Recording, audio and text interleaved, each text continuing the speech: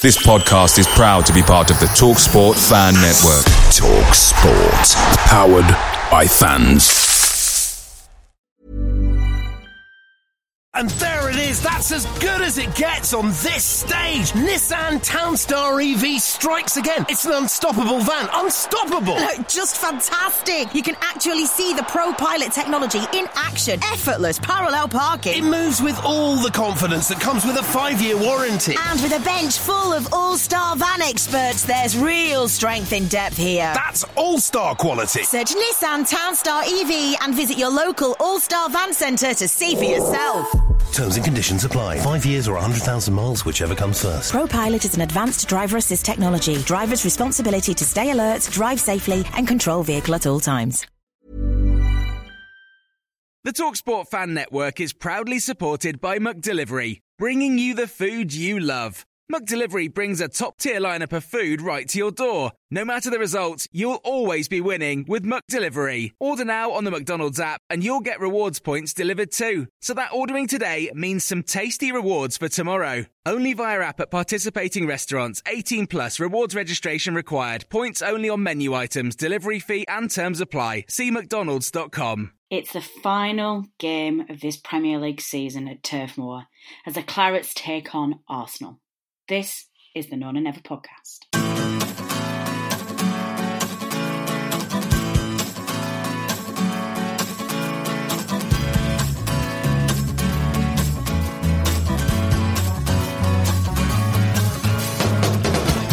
Hello and welcome to the None and Never podcast, and we are leaving Turf Moor for the final time this season. Burnley have gone down 3-1 to, I was going to say Spurs then, but it's not, it's their North London rivals Arsenal, in pretty feisty game. God, that was not expected. I was genuinely going on that game thinking it was going to be an end of season on the beach performance, but it was pretty feisty. 6 yellow cards, just all sorts of challenges going in. And I think we were kind of unlucky at the end to get beaten. Certainly thought we were the better side for huge majorities of the game. And it just goes to show really just how far we've come this season and how much better we were since the first half of that season. It's quite quiet around here at the moment because I did stay behind to see the players off. In that, it always gets me dead emotional that at the end of the game when all the players come round, they've always got the children and they're wandering around the pitch, and you never really know who's walking around for the last time and who's saying the goodbyes, do you? But I thought the boys got a really good send off, and I think they earned it. It's been a long old season for them, and they must be absolutely knackered. I bet they're looking forward to a bit of a rest. Not a massive amount to talk about from the game, I don't think. Quite a few chances that we weren't able to convert. Bit of a defensive mess up for their first. No doubt we'll have a quick analyze. We'll analyse that. But yeah, other than that, I think it's probably going to be a case of looking back at this the whole season and looking forward to what's going to be a really exciting season next year. I'm leaving Turf Moor feeling pretty confident that next year's not going to be as much of a struggle as this one has, and we're in good shape. So I'll get back it with Dave and with Robbie, and we'll look at that in studio mode. See you in a bit.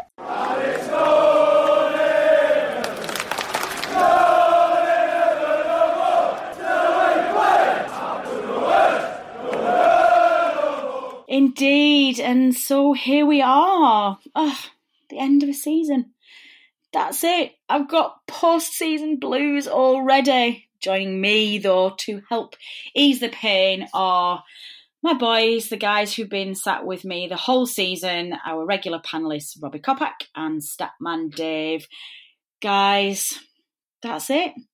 Season done. Good evening. Good evening. It's flown by, hasn't it, this season? It really has. I feel like I don't want to I always feel the end of season episodes really... I hate, and it's not only that, it's an odd year as well. So we've got no internationals to look forward to. We've got no European Championships, no World Cup. We are very excited about the Women's World Cup, but there's nothing else. But we'll see. Good game, I thought, on Saturday, guys. I think you saw that from the post-match interview there. I was a little bit happy when I came off Turf Moor. Dave, what did you make of it? What was your general feeling when you came off the end of the game? I thought we had a really good first half. I mean, at half time, we'd had loads of chances first half, played the best I've seen us for quite a while, created quite a lot, been really unlucky not to score in that first half. Chris Wood hit the post, didn't he? And we had quite a few other good chances, created quite a lot in the first half, and we've been saying this season we haven't created enough, whereas I think that first half we showed what we were capable of, and to go in at half-time 0-0 was disappointing. And we should have had we should have been ahead, at least a goal ahead, I think, at half-time, and we were made to pay for it later on, weren't we? Yeah, we were, unfortunately. Robbie, what was your view of it? It wasn't quite the end of season, like, boring on the beach performance we were expecting, was it really? No, I like what Dave said. I thought it was actually a really positive performance. I thought first half in particular, I thought we were probably the better side. But yeah, I just think the opening goal for Arsenal just killed us a little bit. Lots of huff and puff in the second half without really creating too much, but you can't really complain at the season as a whole. But we just seem to have a bit of a knack and a bit of a trend for a bit of defensive frailties on the final day. If you go back to Bournemouth last season with a Kevin Long slip, and then this time around it's a dodgy back pass by Jack Cork, and it just seems to be a bit of a trend for us on the final day now. Yeah, there really does. Let's stick with that then, Robbie, because I think that's the point that I was going to come on to first. For me, at the point that Arsenal scored the first, I thought we were really dominating the game, actually. I thought we had a lot of possession and very much what you two have just echoed there. But it just seemed to come out of nowhere that did that pass and that mistake that I don't think many strikers are going to miss from there, are they? But from a lot of the press reports I've read this weekend, Robbie, a lot of people seem to be massively blaming Ben Mee for that. And to me, I thought the error was with Jack Cork rather than Ben Mee. Am I being harsh there, do you think? Yeah, I'm putting on Cork. I thought the back pass, it didn't really have to be made. But it's just one of them. It's one of those things that happen. I know that Jack Cork's been a bit of a scapegoat this season, harshly in my opinion, but it's just one of those things for us now. You say harshly, and it is harsh in the sense that these players have really fought this season to keep us in the Premier League, and I think they deserve an awful lot of credit for that. But we would be very naive if we didn't acknowledge the fact that this hasn't been one of Cork's better seasons. He has underperformed by his own standards this season. Yeah, but to be fair, he's got no competition or backup in his place. He's played an awful lot of football. He played every single minute, I think, last year. He played most of the Europa League, and he's played pretty much every single minute of this season. I just think it's just fatigue and tiredness, which is probably, it's just starting to show a little bit, especially towards the end of the season. But yeah, I think it's a position where we do need to maybe get some backup or maybe even strengthen. Yeah, we absolutely do. I'm going to come on to look at transfers at the end of the episode just so we can see what we need to do in the summer. But for me, the central midfield is the absolute first place we need to be shopping. Dave, one of the things that we looked at was, that you talked about in the opening few minutes of this podcast was the competitive nature of the game. It was almost feisty at times.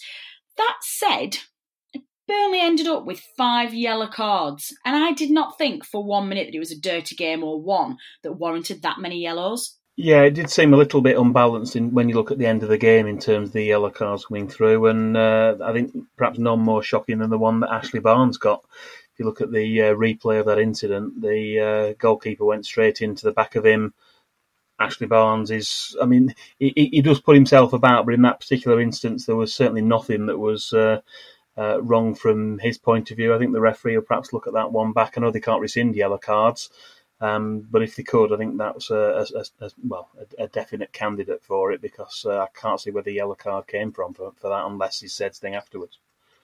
Well, I assume that the yellow card didn't come from the challenge, but if you watch it, Barnes does react. He does turn round and retaliates and tries to square up for him and lashes out a little bit, albeit that he doesn't make any contact. Now, my only assumption here is that Dean's seen maybe some contact, maybe seen a little shove, or maybe seen behaviour that he doesn't deem to be professional or sportsmanlike. But there certainly was nothing in the tackle itself. So I think when I kind of look at this, I wonder whether maybe Barnes, that's what Barnes' yellow was for.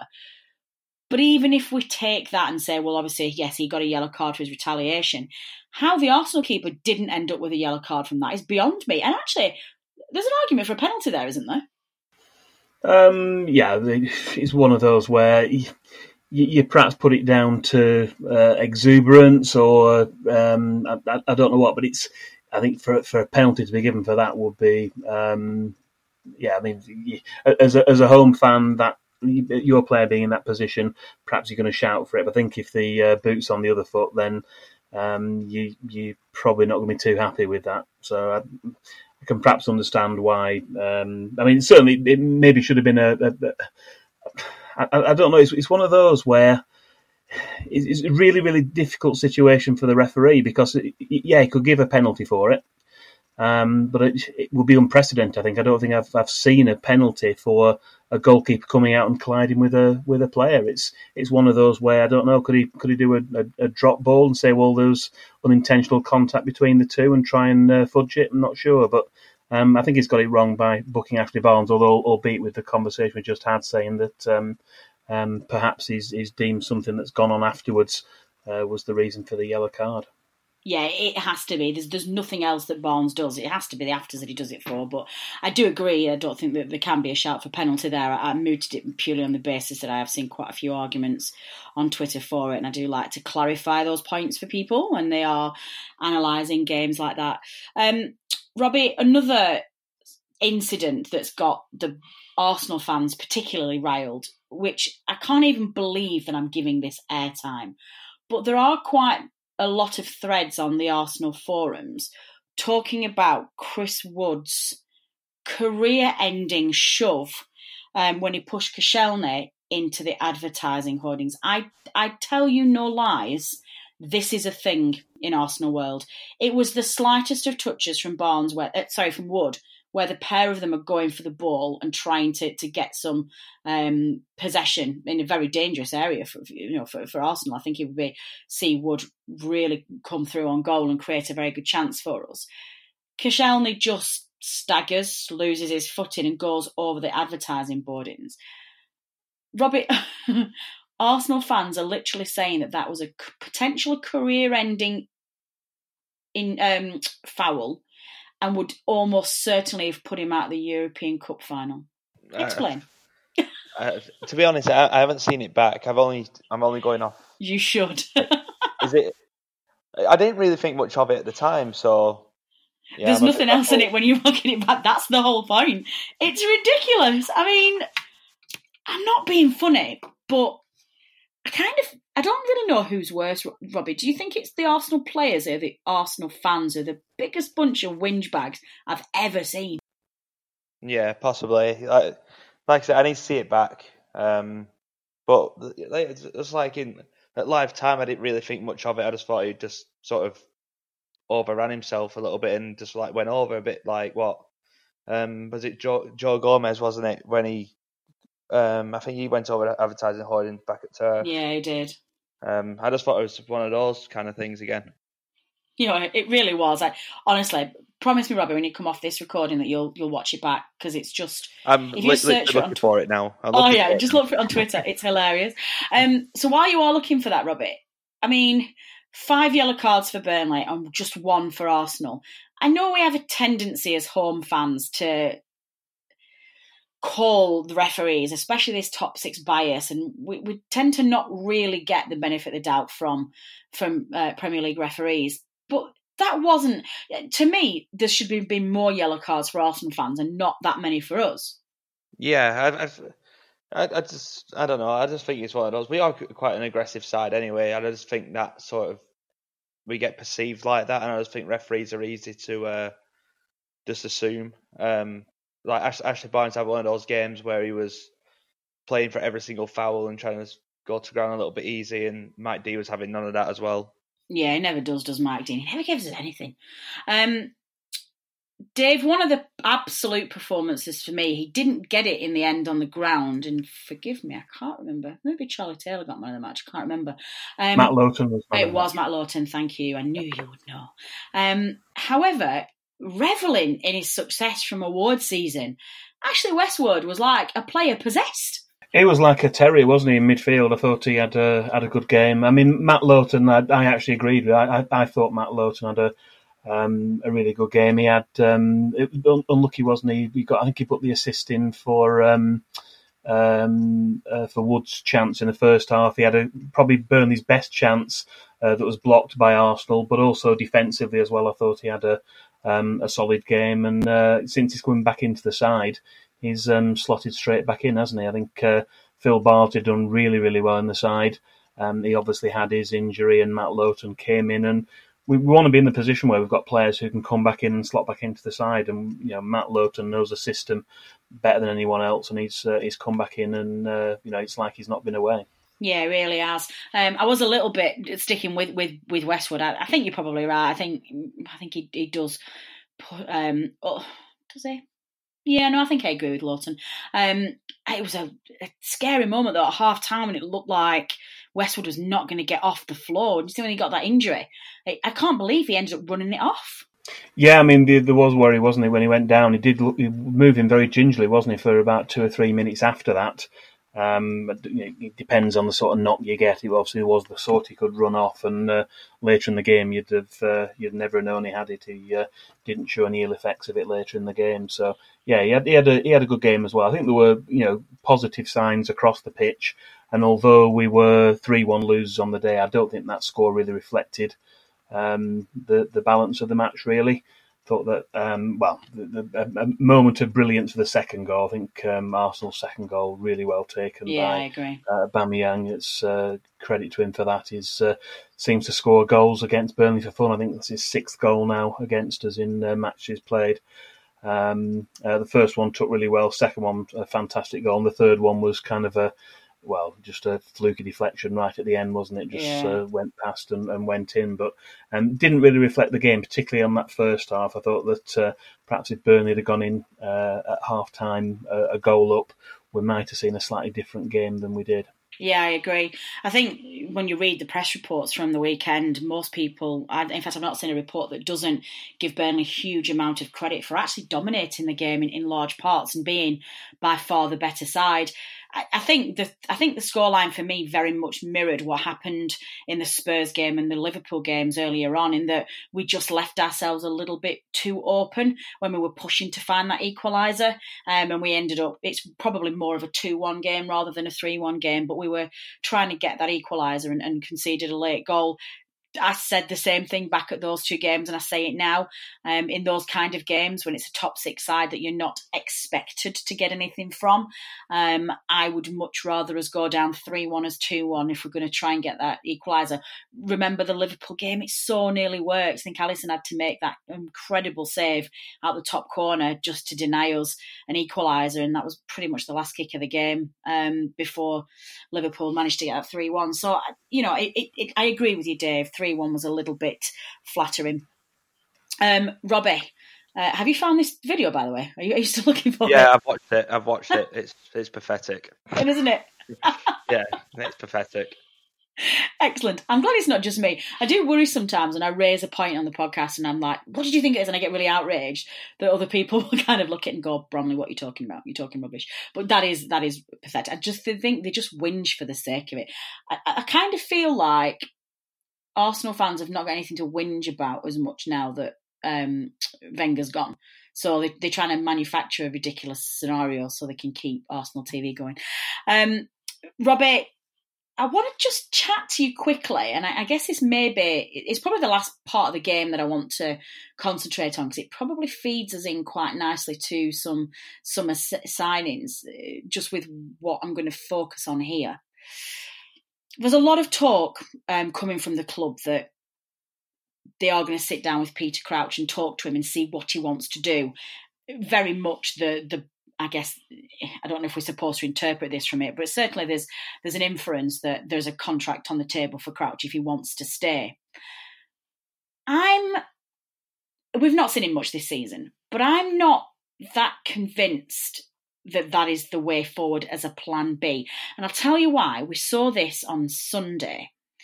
Whenever we put Crouch on, our entire game plan just changes, and I just don't think it's for the better.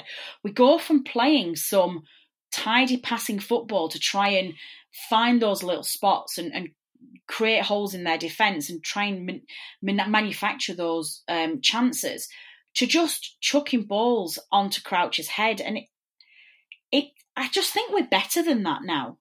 Yeah, I'm not a Peter Crouch fan. I'm not having this. I get it in the fact that Arsenal aren't particularly great defensively and defending balls into the box. I can sort of understand why we might go a little bit more direct. But I just thought on Sunday it more suited Vydra just to maybe drop a bit deeper, playing between the lines. I thought it just were more suited to him that game because it was a little bit more open, and I thought Vydra might shine. And yeah, like you said, we're playing some decent football, and then we bring Peter Crouch on with 15 minutes to go, and I don't think Peter Crouch won a single header for a lad who's like 6'8". Like, it's just I don't like the thought of us relying on a 38-year-old basically podcast what we're doing to come save a game for us. I'm just not a fan, and I really don't want to be relying on him again next season to sort of rescue us points. I appreciate that I think Sean Dyche used the word weapon in his post-match press conference, but like you say, I just think we're better than that. I think we need to lower the average age of the squad, and I don't think having a 38-year-old past-it striker is really the answer for us. Yeah, I mean, you're right in that this very careful narrative that Dyche is telling us that Crouch is a weapon. I don't mind that, actually, if that's all he's saying he is. But the problem is that to me has to be after we've tried Vydra, or after we've tried Jay, if he's going to come back. We don't know yet. We'll talk about that in a minute. But it seems to me that whenever he's had him available, he's been the first choice. He's been plan B, and he comes on straight away. And it just seems, maybe I'm being harsh here, but it's just not attractive football to watch. They just become very hoof it and hope. And I think at Burnley we have to deflect so many stereotypes about the style of play we get. We're labelled physical, we're labelled long ball, we're labelled boring to watch. And I think when we bring Crouch on, that's what we turn into.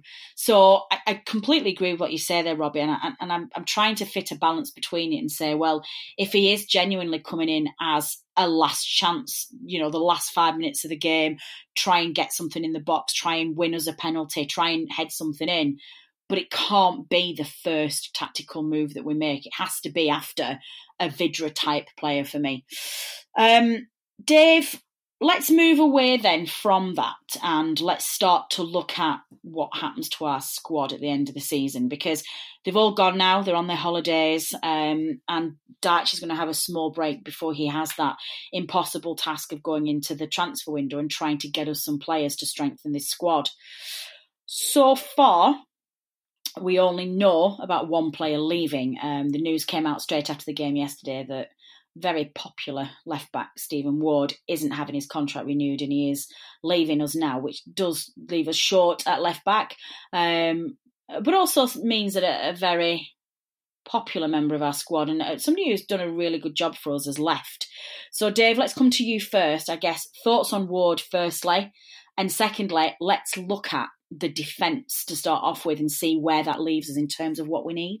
Yeah, I mean, Stephen Ward's been a really, really good player for Burnley. 5 seasons he's been with us. Pivotal in the promotion season, 2015-16, particularly the second half of that season when he came in. And I think he's one of those players that, even when we got back into the Premier League, he was ever reliable. He got international experience as well. And 1-2 problems with injuries, but his player gives everything.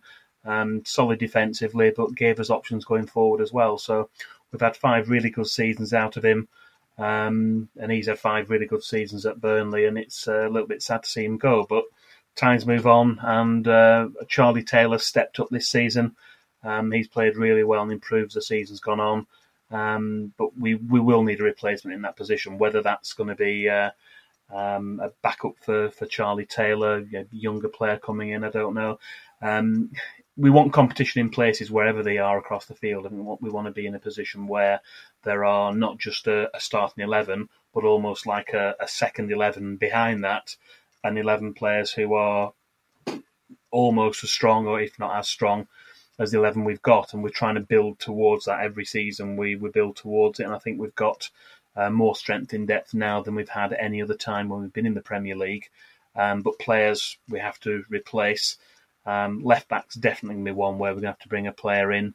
In terms of centre halves, obviously we've got Ben Mee and James Tarkowski. Hopefully we can keep hold of both of them over the summer. And we've got Ben Gibson, who's come in, who's not had too much of a chance this season. But he's certainly going to be in there vying for places next season. We think about who else we've got in those positions. Kevin Long as well. We've got Kevin Long. Jimmy Dunn's done very well on loan, albeit at a lower level. Is he going to be able to take that step up? We've talked about younger players coming in. Dwight McNeil's done really well. He's younger than Jimmy Dunn, and he's come in and had a really good run in the side. Is it going to be the case? I mean, again, it may well be until the full pre-season that we get a feel of how that's going to be. But certainly from a recruitment point of view, the club are going to need to decide, is that going to be it for centre-halves, or are we going to go for another centre-half this season? And again, it will depend on keeping the players that we have got, because if a big bid comes in for a player, their heads turn, then that will obviously change things as well. Right back, we know already that Phil Bardsley's triggered another year on his contract.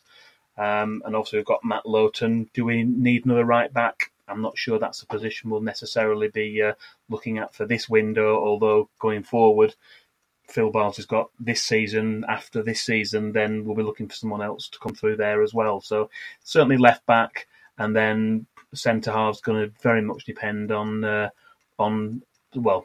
Jimmy Dunn, what happens with him perhaps, and also keeping the players we've got. That's going to be the position from a defensive point of view. To my mind, I think it's maybe more in the midfield where we're going to be looking for new recruits. Yeah, so Robert, sticking with the defence then, obviously that's a pretty comprehensive summary from Statman Dave. I love it when I can just put the mute button and just let him go. Like, go on, Dave, off you go. I think from Dave's summary, I think it's pretty clear from a defensive perspective that the immediate concern is that left-back position. Although, not that I'm saying that this is a proper option. Robbie Brady can play at left-back if needs be, and I don't want Sean Dyche to suddenly think that is the answer here. I don't think we'll sell a centre-half. I think they'll stay at least till Christmas. But what are your thoughts, Robbie? Well, number one, do you agree, or do you think we do need to strengthen in the centre or at the right? And what are your thoughts on the news that we are interested for Gary Cahill if we lose one of the centre-halves? Yeah, I'm more echoing what Dave said. I think obviously we need a second left-back now. I've got to say, I'm really surprised at the way... I've completely forgot about Stephen Ward, to be honest, and he wasn't really. It was announced at full time, and I'm not sure whether it was like anything on the big screen during the farewell stuff or anything like that, because I didn't stay for it. But whenever a player leaves, whoa, hang on a minute, you didn't stay for the farewell? I couldn't do, no. I usually do. Oh, okay. I had to leave, but okay, I'll let you off then. I thought you were just going to go because you didn't want it. I was like, whoa, but no. Carry on. It wasn't me being stubborn or anything. No, it was because Stephen Ward's almost not quite a club legend, but he's been key in us, maintaining our Premier League status, and it seemed a bit sad that I just sort of read it on a tweet when I got back, and it just seemed a bit, oh, okay. But I think I can't see us selling Tarkowski or Ben Mee. I don't see anyone from like a top 10 Premier League club coming in for Tarks. He's had a bit of an indifferent season. I think someone might just want to maybe see what happens next year with him. So yeah, like Dave said, I think it's more in the midfield area, which we'll probably strengthen. What are your thoughts on the keeper, Robbie? I mean, We don't know yet. I think we're all pretty much assuming that Joe Hart will go, just because he's been putting himself in the window since getting dropped by Tom Heaton back at Christmas. There's a lot of talk. There's a lot of talk that we aren't going to have the luxury of seeing until Christmas or giving one more season with having Tom and Nick Pope. I'm going to have to ask you the question. I'm not saying should we. I'm saying if we are doing, who's your vote? Who do you keep and who do you sell? It's a tough one, isn't it? Yeah, like you say, Hart will go. I really don't want to choose between Heaton and Pope. I love them both to pieces. So I'm going to make you. You're not doing a Dave. Pick one. Oh. Off the fence. I think, you know what? I think I'd keep Nick Pope just because he's a bit younger, and I think the way we have to defend crosses into the box, I think he's the strongest at that as well. That's my analysis of it. Well done. I like the decisiveness. Well done, Robbie. Dave, same question to you. However, just bear in mind with your answer the balance from a chairman's perspective of the prize money. No, that's not right. Transfer money that he's going to get for him, the transfer fee. Nick Pope can be sold for a lot more money than Tom Heaton can. So just bear that in mind. And who do you keep? Who do you sell?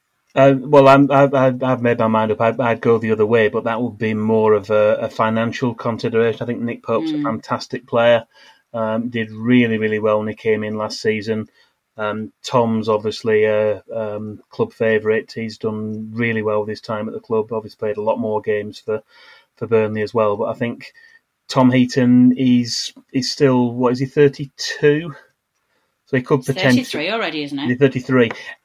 Even at 33, he could have another 4 or 5 seasons in him at that age. So I think that, you sell Tom Heaton, you might get, I don't know, 4 or 5 million.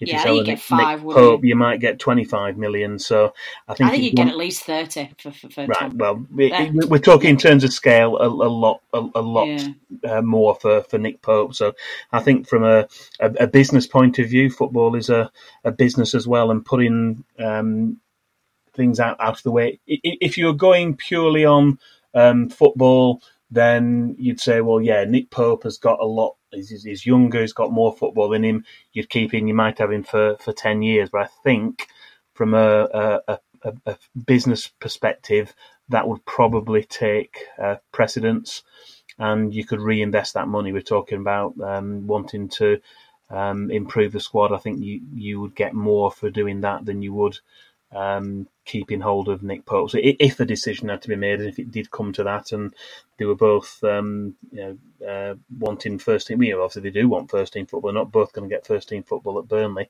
If it came down to it and that decision had to be made, then I would say keep Tom. I love it. I love you two, and you're all decisive, and you don't sit on the fence and you answer the questions. Okay then, Dave, let's move into that midfield that you've just been referring to, because it's quite clear that that's where we need to make some improvements. I guess starting with the centre and working our way out, are we in danger of losing anybody? I'm not sure about that. It's... I'm obviously talking about McNeil. I think from his point of view, he'll develop more by having another season at Burnley. Yes, another team might come in for him, and it would be very difficult if he was offered, if there's a big transfer fee involved and he was offered big money wage-wise elsewhere. It'd be very difficult to turn that down. But I think, again, purely from a football development point of view, I think he would benefit more from another full season at Burnley, and hopefully we'll get that chance to see him. We've seen glimpses of him in the first half of this season, and then pretty much all the second half of the season, and what a difference he's made to the side in terms of his attacking plays, impetus, and just taking us on. We didn't really have that in the first half of the season, I didn't think, and we've discussed it on previous podcasts that he just gave us a different dimension in the second half of the season, and to my mind has been the difference between, possibly been the difference between us staying up and not. And I'd like to see a full season out of him next year. And I think he can only go on and improve. So I think we'll hopefully see that is the case. In terms of other positions in midfield, I think, you touched on it earlier. I think we've got Ashley Westwood and Jack Cork in the centre. I think we need to strengthen there. I think we've not had Stephen Defoe playing a role really in this season. And we've perhaps been hoping that he would have been the player who would be able to compete for place in the centre of midfield, and we've not seen that from him this season. Hopefully he can get things sorted and get fit in pre-season. But I think we need another option in centre midfield. Do you think, bearing that in mind, do you think we will see Stephen Defoe again? I just made me laugh when Robbie said this earlier about how we'd forgotten about Stephen Ward. I've kind of got into my head that Stephen Defoe doesn't play for us anymore. Well, he's still contracted to us. I mean, there's been a lot of talk previously, hasn't there, about moves to China and places. So maybe that will be something that comes about as an option, and that will take off. But I think that we do need to have options. We need to have options in centre midfield. We haven't had that. We've been far too reliant on Jack Cork and Ashley Westwood. I think both of whom have stepped up, particularly Ashley Westwood this season. And they've done well under the circumstances, but we need to have more strength in depth in that position. What about you, Robbie? How are you feeling about our midfield? I think obviously Dave's hit most of those on there.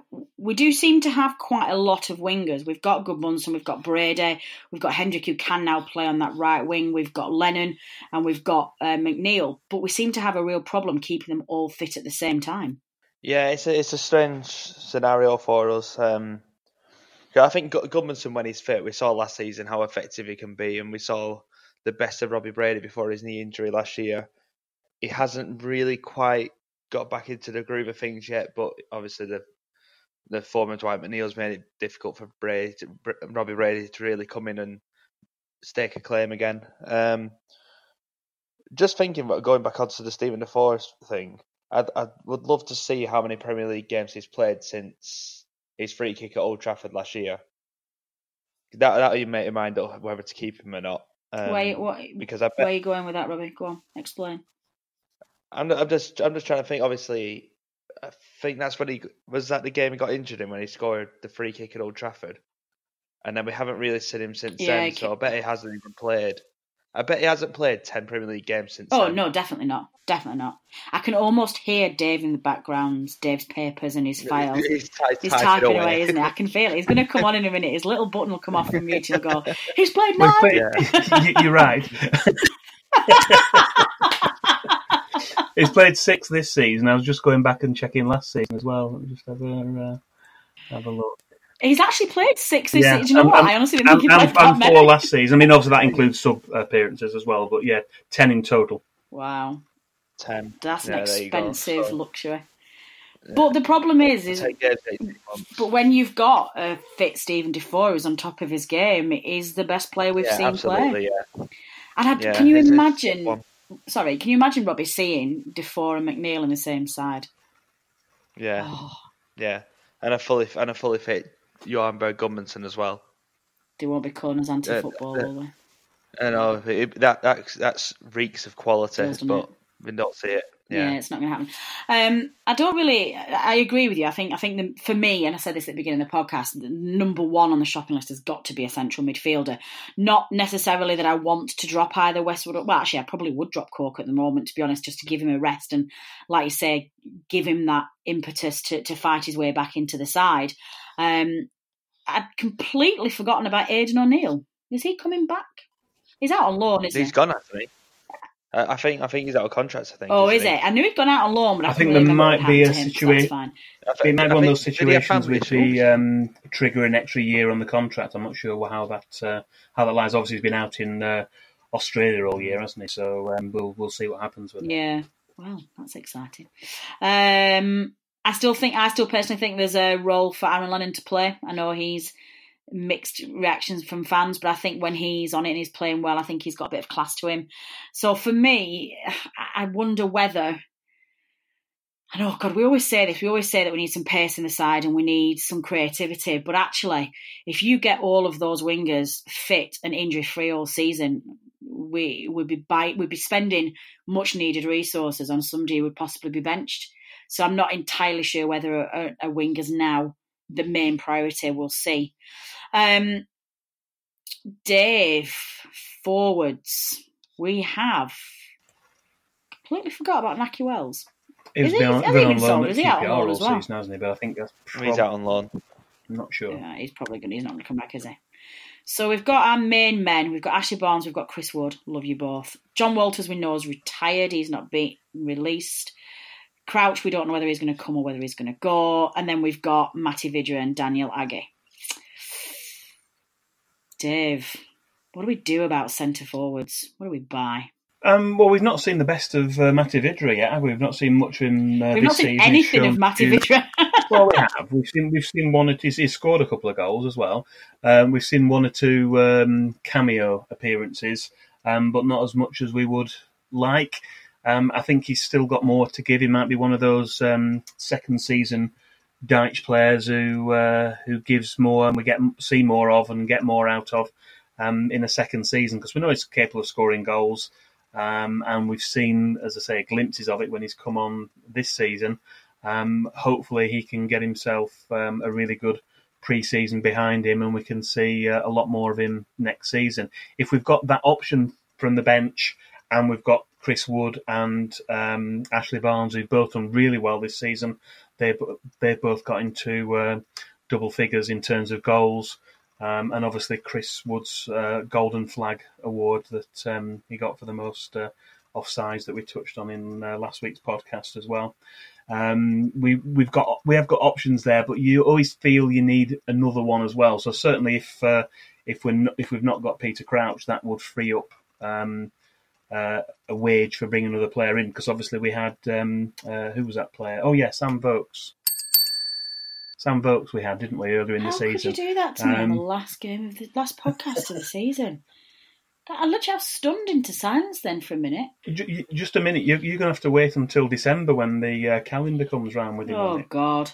Do you know, I would like to point out, Dave, that both of you two's contracts are up at the end of this podcast season, and I might be reviewing your terms for next season if you start chucking stuff like that. I've not signed again yet. I'm reviewing offers. Oh, really? Oh, like that, is it? Wow. I didn't expect that. What a comeback. Okay, I better shut up and let you get on. Where was I? Oh, yeah, strikers. I mean, I think if we don't have Peter Crouch, we certainly need to get another player in. In some ways, that will be preferable to have a player in who's perhaps you're not going to have as just an impact sub, someone who's perhaps going to come in and play a bigger role in the side and give more competition to Ashley Barnes and Chris Wood. Yeah. But they're not cheap. No, they're not. I think this is... Although that said, you know, if we did in the summer invest our funds in a really good central midfielder and something like an improvement on or a Matty Vidra, but slightly better, I kind of feel like that's some good business. I feel like that would really strengthen us. But Robbie, for me, I think wherever we buy, it would just be very nice this season to buy somebody who will actually improve the first team. I think in some of the transfer windows we've had recently, every single signing has been squad players or increased competition for places. I think maybe with the exception of Charlie Taylor's now, I think, improved that left-back position. Obviously, I think Dwight McNeil's improved the left of midfield for sure, but that was almost he's come through the youth ranks. But from a transfer perspective, the priority for me has got to be improving the first team, surely. Yeah, especially in the final third as well, where you need match winners. Obviously, we fought hard for Che Adams in January. Whether we will reignite that interest, we'll have to wait and see. But I think a few more Premier League clubs will be looking at him now. But I just think we need something a little bit different in terms of someone who's going to play on the shoulder, who has a bit of pace about them, someone to run channels a bit more effectively and stretch defenders and drag defenders away. Because I think Chris Wood, Ashley Barnes, bit kind of similar, the typical number 9s. I think we need a bit of pace up there just to affect things a bit differently. Yeah, time will tell.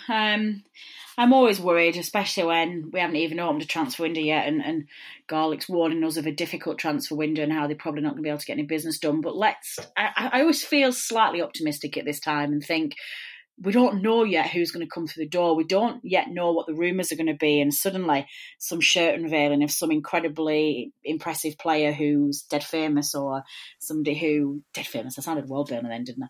Or somebody who's just going to hugely improve and get us all excited for next season. So we live in hope.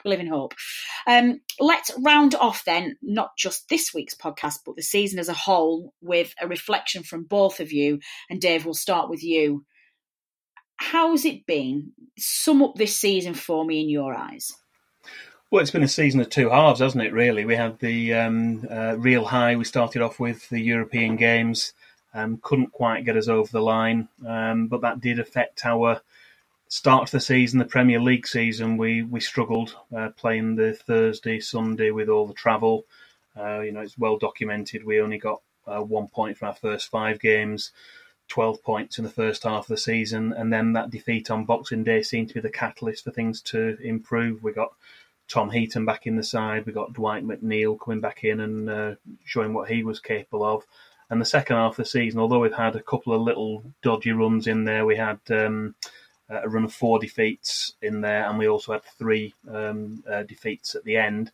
We had enough wins, enough points in between to make sure we were comfortably safe in the end. So you never know where that points cut-off's going to be, but we were 5 points clear of it in the end and finished a credible 15th. So certainly bearing in mind where we were on Boxing Day, it's been a good season for Burnley, albeit with a dodgy start. Would have preferred to have those points on the board early on, and I think it does make things easier when you've got a better start to the season. You're not playing catch up, but we've shown resilience. We've shown we're capable of getting ourselves out of it, and we're going to need to do that again. I think there'll be times, maybe not next season, but in seasons going forward, the top 6 tend to dominate things. Anyone below that can be fighting for places. So we just need to continue that next season. Try and build it. It's almost been like a step back, hasn't it, in terms of finishing 7th and the euphoria of last season, and then the first half this season and the struggles. We've shown glimpses of what we're capable of in the second half of the season, and hopefully we can continue that sort of form throughout next year. I think that point about showing our resilience is really important, Dave, and I think that's been the biggest thing for me this season. Last year, Dyche made a really big thing about the winning start away at Chelsea, and then how that just escalated onto an incredible season because they started well and they were on a high. And he credits the European qualification with that start.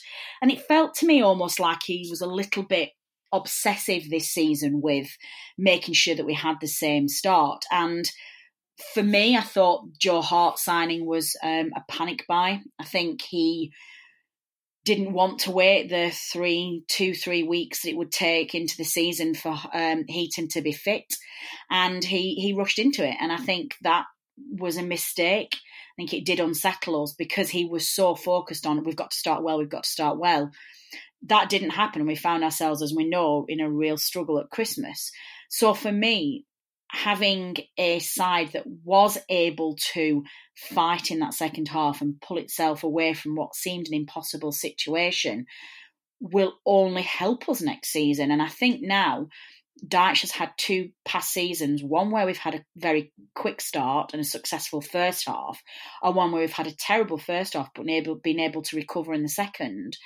It means that we are here to stay. For me, it means that we have the ability to fight in this league regardless of what challenges are put in front of us. And that might just make Dyche relax a little bit and maybe not be as rigid with some decisions and so adamant that he's going to approach the season in a certain way. And I think that can only help things. Final word from you then, Robbie. Same question, looking back over the season, what's your feeling? How do you feel now? Yeah, I'm quite optimistic and encouraged the way we come out of that dark spell. I think I think the Europa League commitments did sort of not quite divided the fan base, but I just don't think everyone was on the same page. But I think obviously the Everton defeat was, like Dave said, it was the catalyst for everyone to rally behind the team and the team to get their acts together. And I just think everyone sort of united the club again. I think before Christmas, to be honest, I'd not quite fallen out of love with Burnley or footballer, but going onto home games becoming a bit of an effort again. But we just got our Burnley back. We went back to basics. We went back to what we're good at, and I've fell back in love with the club again, especially when we beat Spurs 2-1. There are plenty of highs of this season, obviously with the Europa League. Obviously, yeah, the Spurs win, the 4-0 win against Bournemouth. There's many highs this season, and I think the way we've ended the season is actually really positive. I'm really happy with the performance away at Brighton. So let's reflect a quick reflection there. There's an awful lot more positives than probably negatives. Just the way we've come out of the dark stuff. Absolutely. I completely agree with what both of you have said. I think the only thing I would add to that is that the transfer window for us in the summer and our approach to next season should be a lot more positive than maybe we're giving ourselves credit for. A lot of people are suggesting that last summer was our one chance to get some fantastic players in because we'd finished 7th, Dyche's stock was at its absolute highest, and we'd qualified for Europa League football. Look, players are realistic and their agents are realistic, and players didn't expect us, nobody expected us to go very far in the Europa League, and players wouldn't have necessarily picked coming to Burnley just to play in the pre-qualifiers or even just get through the group stages and leave.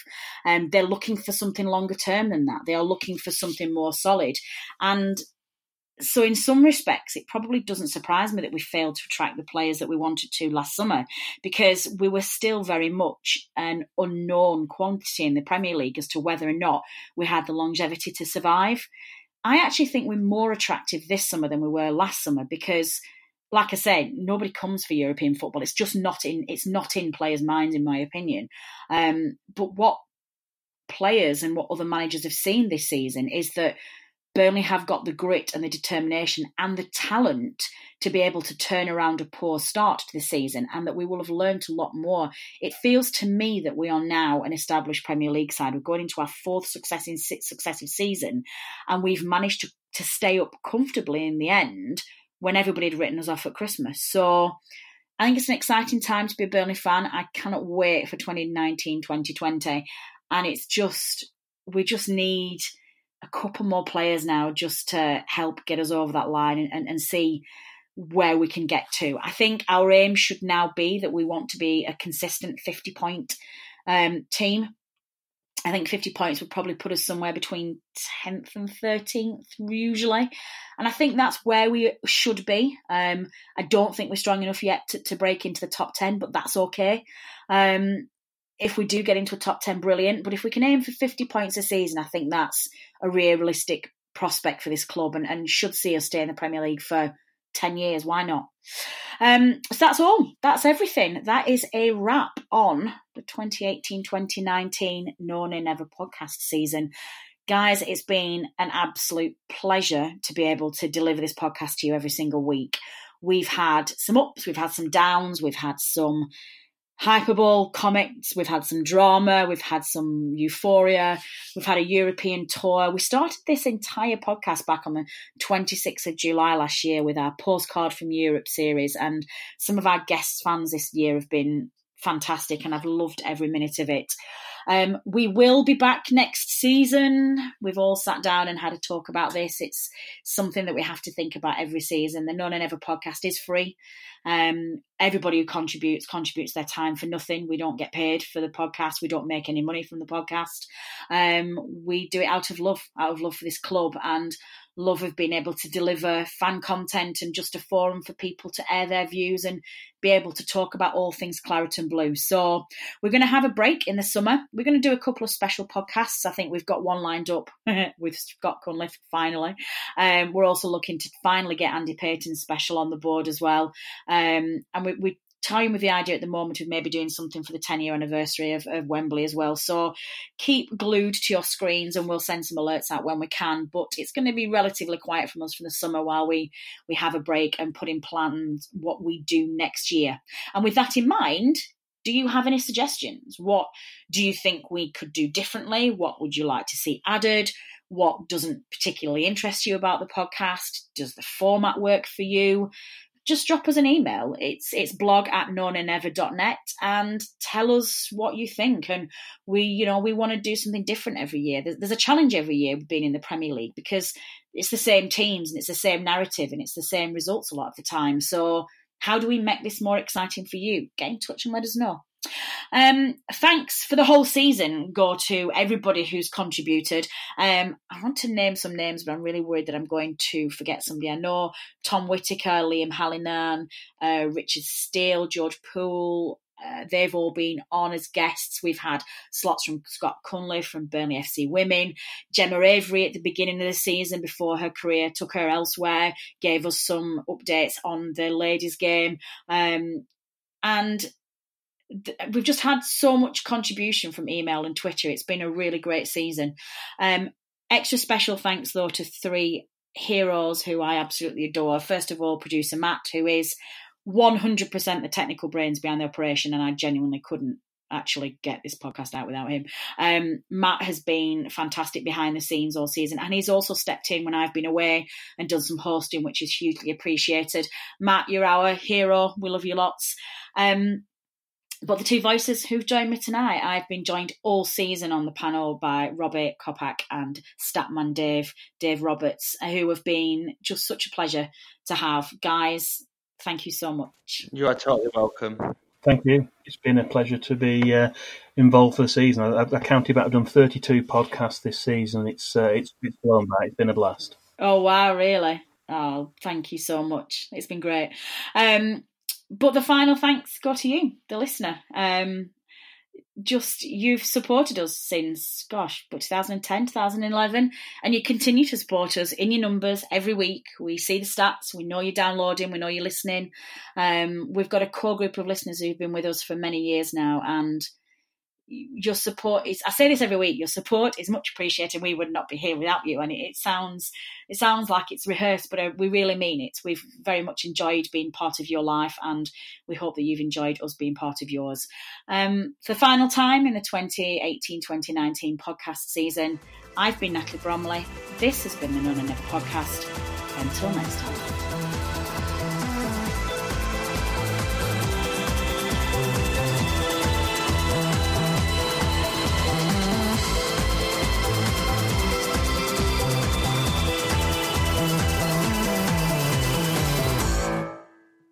Away days are great, but there's nothing quite like playing at home. The same goes for McDonald's. Maximise your home ground advantage with McDelivery. Order now on the McDonald's app. At participating restaurants, 18 plus serving times, delivery fee and terms apply. See mcdonalds.com. And there it is, that's as good as it gets on this stage. Nissan Townstar EV strikes again. It's an unstoppable van. Unstoppable! Just fantastic. You can actually see the ProPilot technology in action. Effortless parallel parking. It moves with all the confidence that comes with a 5-year warranty. And with a bench full of all-star van experts, there's real strength in depth here. That's all-star quality. Search Nissan Townstar EV and visit your local all-star van centre to see for yourself. Terms and conditions apply. 5 years or 100,000 miles, whichever comes first. ProPilot is an advanced driver assist technology. Driver's responsibility to stay alert, drive safely and control vehicle at all times. This podcast is proud to be part of the TalkSport Fan Network. TalkSport. Powered by fans.